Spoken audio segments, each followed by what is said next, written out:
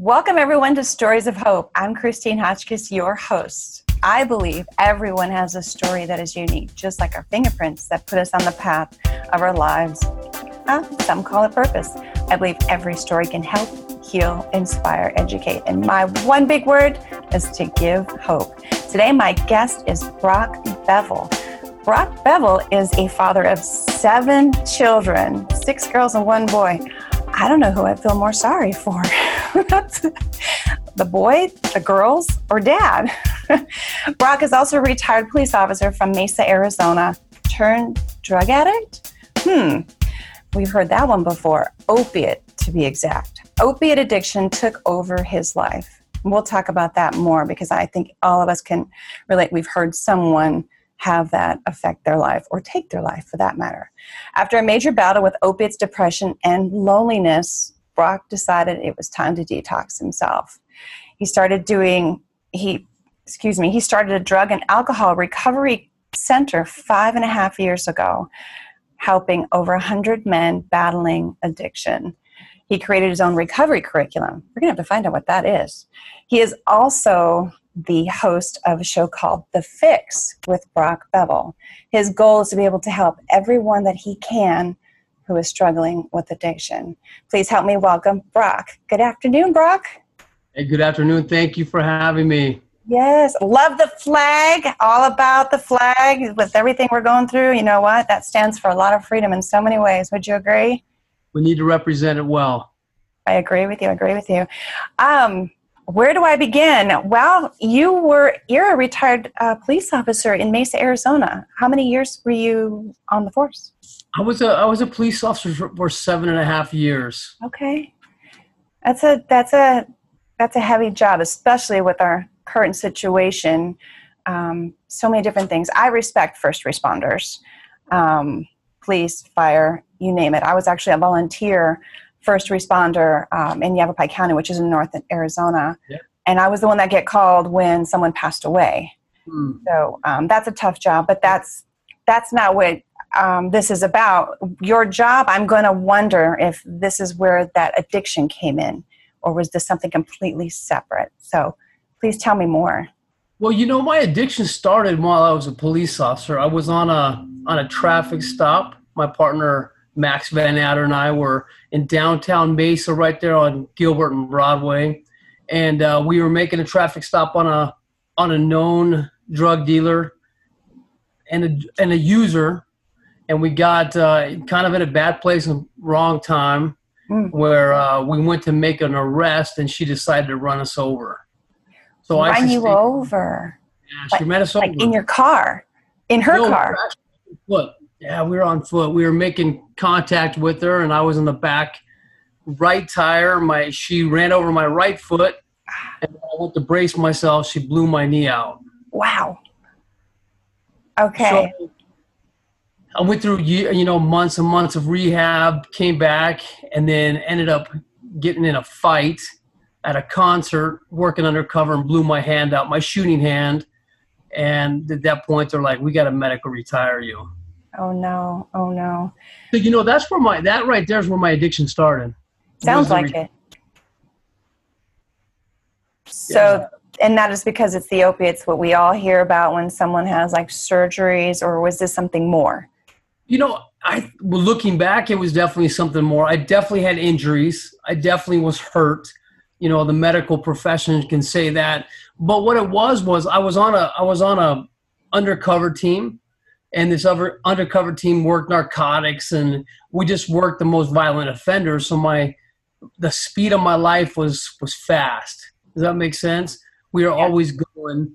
And then when I retired, I remember them taking my keys away, my badge away, the gun away. It was just all your property that you give back. And the next day, you're different. You're a completely different individual. You were a police officer yesterday. Today, you're a civilian. I couldn't go check in. Couldn't go see my guys. I could go to the police station, but I had to sit in the lobby to get in, wait for them to get me in. So I got really heady. I went through some serious bouts of depression, which I didn't know. So what I was doing is I was supplementing my depression with opiates. And I was fueling myself through these opiates and sadness and sorrow. And I got super in my head. You know, can I stop you for a second? We had talked about the loneliness part when I introduced you. It sounds like when you said all these things were, I don't want to say stripped, but they basically took away an identity you were used to having for that 7.5 years. Now you felt like you're like, who am I? What am I doing now? And then you also had your injuries to add to that, right? So, absolutely. So that's how it kind of spiraled into what it did? Yes. Just losing that connection with people. Oh, wow. Every day. Yeah. And going to the police station and seeing my friends and partners and just having that camaraderie. The next day it was stripped away, gone. And now I'm home alone with my wife and kids, and it was different. It's different. You weren't out there saving and protecting and doing a job that it was a job, but it sounds like we also get into this routine of things. So it was a schedule you were used to getting up and doing, and you knew what you were going to do. You knew who you were going to see in the day. And now that wasn't there anymore. So what did you, it was completely gone. So what did you end up doing then? You said that it took over your life. So what happened where you had to figure out now who you were after having the badge and everything else taken? You know, that's interesting. Nobody knew about my addiction because it was medicated. It was through my doctors. Right. I had 3 different doctors. I had a hand doctor, a foot doctor, and a knee doctor. And each one of them I could go and kind of doctor shop. That makes sense. I would get more here or less here. And I even could play my wife. You know, oh, that makes me sick. That makes me sick. And so nobody was aware that I was struggling with this addiction but me. Wow. And I had so much medication that I was actually getting it and selling it to a best buddy of mine, and he was taking it and selling it and bringing me some cash back. You know, so like silent killer. Yeah, I didn't feel like it was wrong. Right. But I find it interesting you saying that because you were on the other side of the law knowing what that side was not right. So you got caught up in it and didn't probably even realize it, and then you're manipulating it. Yeah, I mean, that was my function. That was when I was a police officer, I was definitely best at narcotics. I moved up in the ranks. I loved doing that aspect of the job. Just didn't think it would attack me the way it did. The silent killer or the sneaky one. So where did you finally realize that this was not working out for you? You know, it took me 9, almost 10 years to figure it out. Wow. Yeah, I was divorced in the meantime. I lost some valuable time with my kids and some relationships with my kids. And it wasn't until I was in my bedroom, and actually my bathroom, and I opened up my cabinet, my medicine cabinet, and there were a bunch of pill bottles. And the pill bottles had writing on it, like how many I had left. Yeah. And so I was like, oh my goodness. And I shut the door, and I could see from my mirror into my bedroom, and my bedroom was a disaster. It was like a crack house that we used to go do deals in and do search warrants on. And I'm like, I got a major problem. And so that identification, that recognizing, hey, your pills are perfectly placed and your room and your life a disaster, you need to fix something. That is an eye-opener. So where'd you go from there? Because we talked about how you actually did the detoxing, and then you started a drug and alcohol center, recovery center. What's interesting was I didn't know anything about drugs. I didn't know anything about rehabs. Nobody in my life had ever experienced a drug addiction, alcohol addiction. So I didn't know that even they were available. So what I did is I leaned on my higher power. I have an awesome relationship with God, and it took me 7 days to withdraw and overcome my opiates. And so I locked myself in my bathroom for 7 days. Wow. Would walk out to get water, but I mean, if to be candid, I mean, I defecated myself, I urinated myself, I threw up on myself, I was sick, I felt like my bones were gonna break, and the problem was I was alone. That made it probably even harder, thinking, you know what, maybe this isn't what I need to do, and go back to what made me comfortable or made me feel safe. I'm not sure. I've not experienced it. I needed to get through it. I knew I needed to get through it. I knew I didn't want my life to continue that way. So I needed to go through that. I just didn't realize at the time how epically challenging it was going to be. I've interviewed other people who have gone through similar withdrawals or detoxing, and the things that you just said, they're kind of vile when you talk about throwing up and urinating and all those other things. But that sounds like it's part of the process. Is that right? It is. Especially with opiates and alcohol, you got to go through the process. And usually they're medically induced. Those two drugs, you should probably go to the hospital to get help from. Mm-hmm. You can die from an opiate, withdrawal and alcohol withdrawal. But I didn't know all that. I just needed to get over it. So I laid in my shower, turned my water on, and just prayed. Power of prayer. I believe in it wholeheartedly. Yeah. And for our viewers and our listeners, if you don't believe in God, believe in something that will get you through whatever you're going through, especially something that is as difficult as this. We always have to have something, right? So you took the 7 days. What happened after the 7 days? Where did you go from there? Because you don't just all of a sudden magically go, okay, now I'm better, I'm going to get back into life. You know what was interesting? In my life, it was. Really? In that 7 days, I had a very spiritual experience with God. And I said, if you get me up and you get me out of here, I will change the person I am. And at the 7th day, I remember I prayed to him one last time. I said, listen, you either take me because I can't go through this much longer, or let me be a changed man. And if you heal me, I'll walk out of here. And it was empowering. It was an immediate change, an immediate fueling of power. And to where I stood up and I walked out of that bathroom, and 11 years later have not touched an opiate. Good for you. Yeah, but not everybody has that same experience. Agreed. And you're always going to have that title of an addict, because there Absolutely. Are people we've heard that something makes them fall back. So it's actually more of a struggle for you to stay clean than to be an addict. Is that right? Yeah. And for me, what was wild, I don't know if your other guests have said this, but when my opiate addiction went away, my pornography addiction went on an all-time high. Oh, wow. No, I've never heard that. I replaced my opiate addiction with the pornography addiction.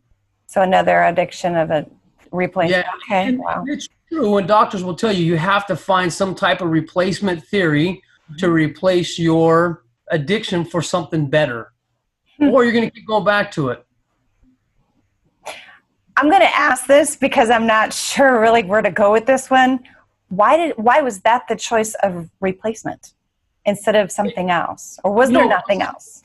It just enhanced. I had struggled with pornography from about 8 years old that I struggled with it.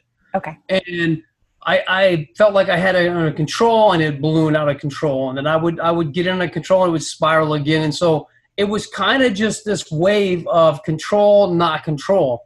And when I stopped using, that became my outlet. Mm-hmm. And addiction is cunning. It's powerful. It works weird ways in our head. And I felt like that was a reward in my brain. It's just like the man that has 30 days sober, he has a great week at work and says, hey, I can have a beer. I had a great week at work. Right.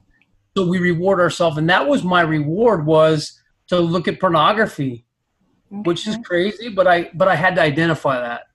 You're being completely open, and I respect that. A lot of people don't want to share certain things for either shame, embarrassment, or judgment, right?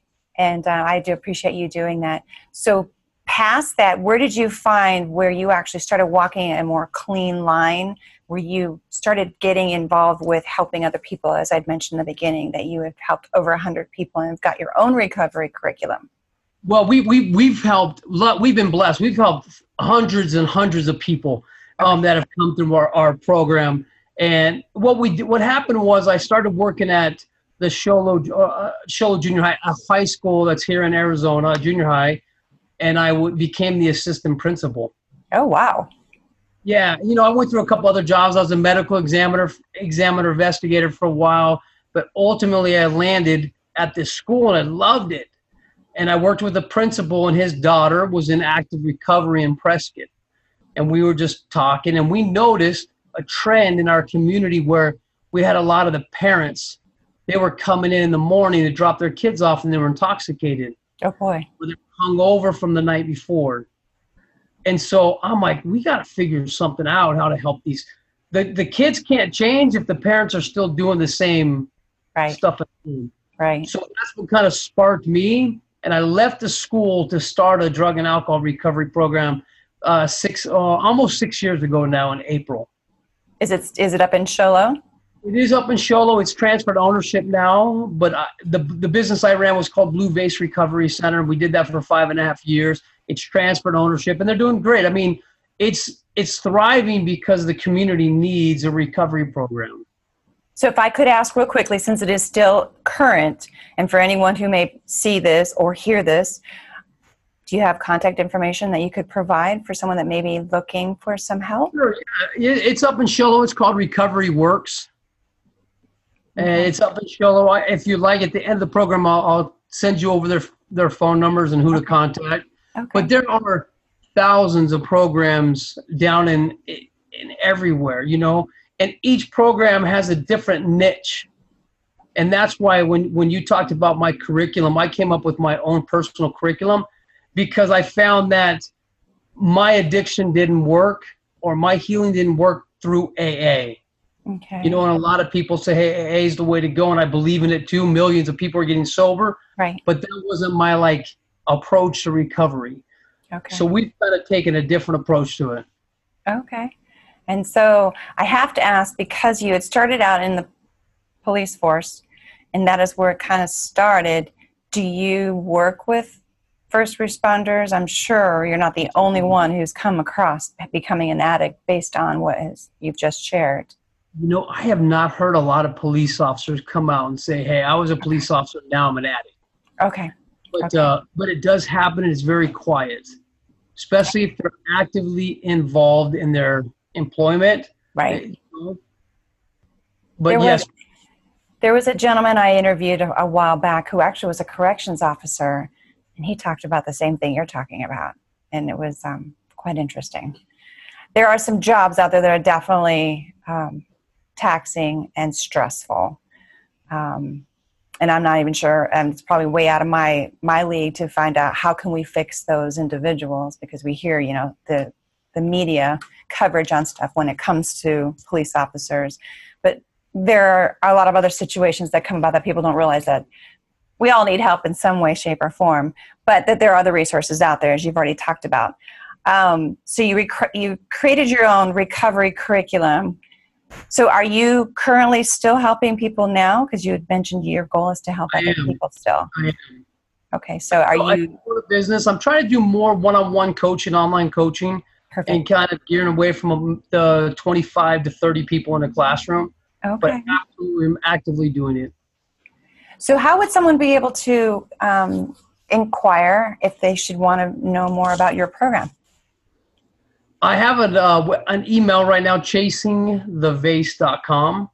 Also, I'm on Facebook under my name, Brock Bevel. Okay. Yeah. So now, fast forward on this show called The Fix. I myself found it out on YouTube. And tell us a little bit more about what The Fix is and why you created or founded it. Totally blessed.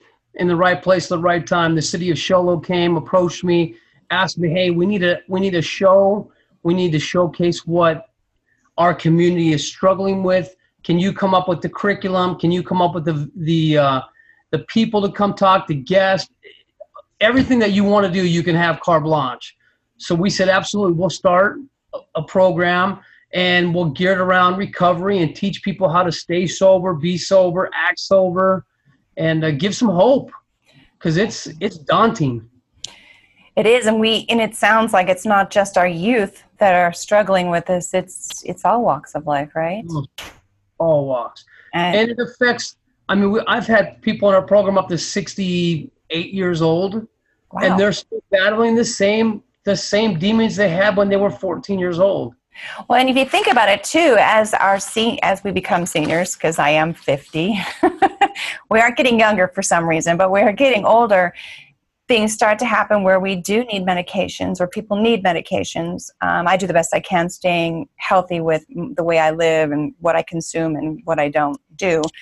But there are people who do get medications, and you see the medicine cabinets when you open up Grandma and Grandpa's medicine cabinet, and there's just so many different things. Then you hear about the youth that are visiting, and they see what's in those cabinets, and like you said a little while ago, make a little cash, turn it over, make a little cash if they don't use it themselves.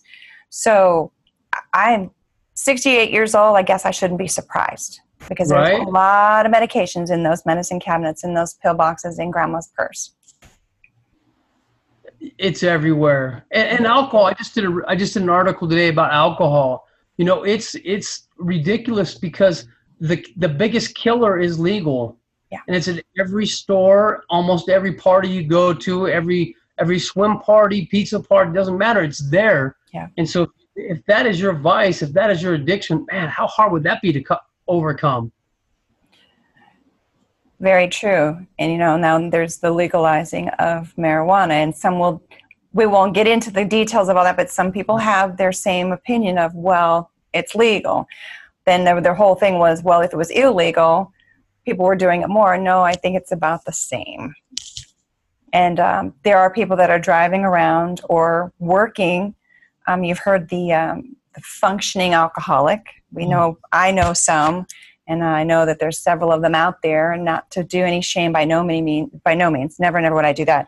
But the marijuana, there's all kinds of stuff out there. It's like, so where do we find a happy medium to help people before somebody's life gets taken? Or someone, like you said, your life got turned upside down. The problem is there's such a negative stigma on addiction. Mm-hmm. It's been like that forever, mm-hmm. but it's actually a disease. And it's no difference than someone developing cancer. I didn't know. I was raised from a phenomenal home. I did not know that when I took opiates, I was going to become addicted to it. It just had a different chemical hook on me than it does my wife. Right. So I have to be careful. And the first thing is we use the 3 letters: awareness, knowledge, and choice. I have to be aware of everything going on around me. I have to pay attention. It's like our kids on their cell phones. They have to be aware of what's going on. Right.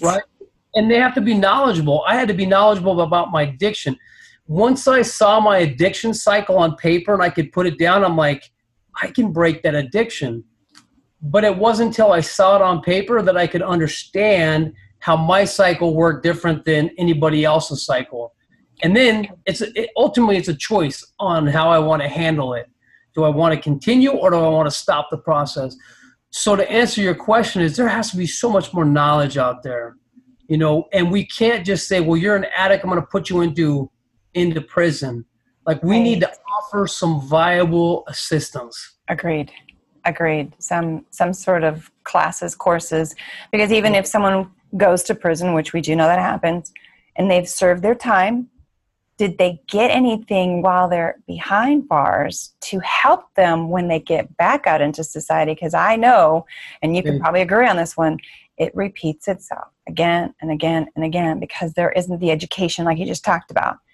So I guess that's completely out of my realm, but education for anything is helpful, and that would include addiction. Addiction, it's everywhere, as you just mentioned. Well, you're absolutely right. Let's take a guy that's been incarcerated for 6 years. He's sober. Yeah. He probably hasn't used for 6 years, but he hasn't changed or utilized any tools. So when he gets out and he's thrown back into that same situation, he doesn't know any better. He's just going to start using again. He wasn't told, like you just said. You saw his map of himself on what happens when he does this or when he does that. Being aware, I think is what you had called it. Right, absolutely. So yeah, there could be some rehabilitation in a facility such as that. So someone actually be successful when they get out. And, it's okay. You made a mistake. We all make mistakes, right? But, absolutely. We shouldn't have to repeat them and then not know that there was a way to get out of it. So you still have the show The Fix? I do. Okay. When do you record or air, and is it only about addiction? I didn't remember if I had asked that or not. It is pretty much about addiction. We focus on that. I mean, we've talked about pornography addiction, cell phone addiction, abuse. We talk about all the anything we'll talk about. Addiction, period. Nothing's off limits. But it comes out every first of the month. We'll have another one. The next one I'm super excited about. I have a football coach from Thatcher that's coming on. That was active addiction at school, high school football coach, high school teacher, and just struggled. Same situation. Nobody was aware of it. And so it's just enlightening how you can see these other people. You see them in the community and you're like, no way. Yeah. These mentors that our kids are looking up to, we're human beings. We struggle with one thing, if not multiple things. On your show, where can it be found so our listeners or our viewers can go check it out? Every time I pull it up, it's on YouTube. It's called The Fix with Brock Bevel. And I just Google that and it comes up. There's some really good ones. I'm really happy with the way that's turning out. I did view about 3 of them. So yeah, and I was very intrigued, and then I was very wowed too at the same time. And then what is an email address or a contact information that you can be reached in the event that someone wants to reach out to you if they have questions or they want to know more about a program that they should go to, or maybe they could be a guest on your show? Oh, I would love it. I'm always looking for good guests. You know how it is. Yes, I do. My email is chasingthevase@gmail.com. Perfect. I have this one question I love to ask everybody. What message would you like to leave our listeners based on your experience or your journey, or about life in general? Ooh. I know. You have a lot right there too. From being a police officer, from being a father, a husband, I've realized that life is precious. It's short. It's going to end. We got to be the best we can. These challenges are just blips in our lives, and not to get too high and not to get too low. Just accept them as they come in. I feel like a lot of us, we bloom them up into this huge problem. If we could just take the problem and handle the problem as they come, I think we'd all be better off. And the last thing is not to be so sensitive. We're all going through a journey. We're all battling. Give people a little bit of grace. We all deserve it. Grace. I agree with you on that for sure. If we could just slow down, be in the moment, and realize that what we're going through is just for a temporary moment, right? It ends. It does, and so does our lives. And before you know it, we go, I can't believe that happened. Yes. Yeah. Thank you. Thank you for that moment of grace, because sometimes I have to remind myself too. I've met a lot of people, and I've talked to a lot of talk about different situations, and each person I come back with something that makes me want to be a better person every single day. And did I mention I thought I was pretty fabulous yesterday? So today I'm even more fabulous. Thank you again for being my guest. Sure. Thank you. Yes. Thank you for being my guest to share the journey that you went through, sharing that there is hope, that you have gone through healing. You have definitely inspired, and you did give some hope. To my listeners and my viewers, because this is on YouTube as well as my podcast, if you have a story you want to share, or you know someone who has a story, or you have a story you want to be anonymous, you don't have to have your name attached to your story to make a difference in one person's life. Please email me to the address of Christine with a CH at storiesofhope.com, and that's stories with a Y. And if you'd like to be a sponsor, you can also email me to Christine at storiesofhope.com. Until next time, everyone, I wish you well, and you take care.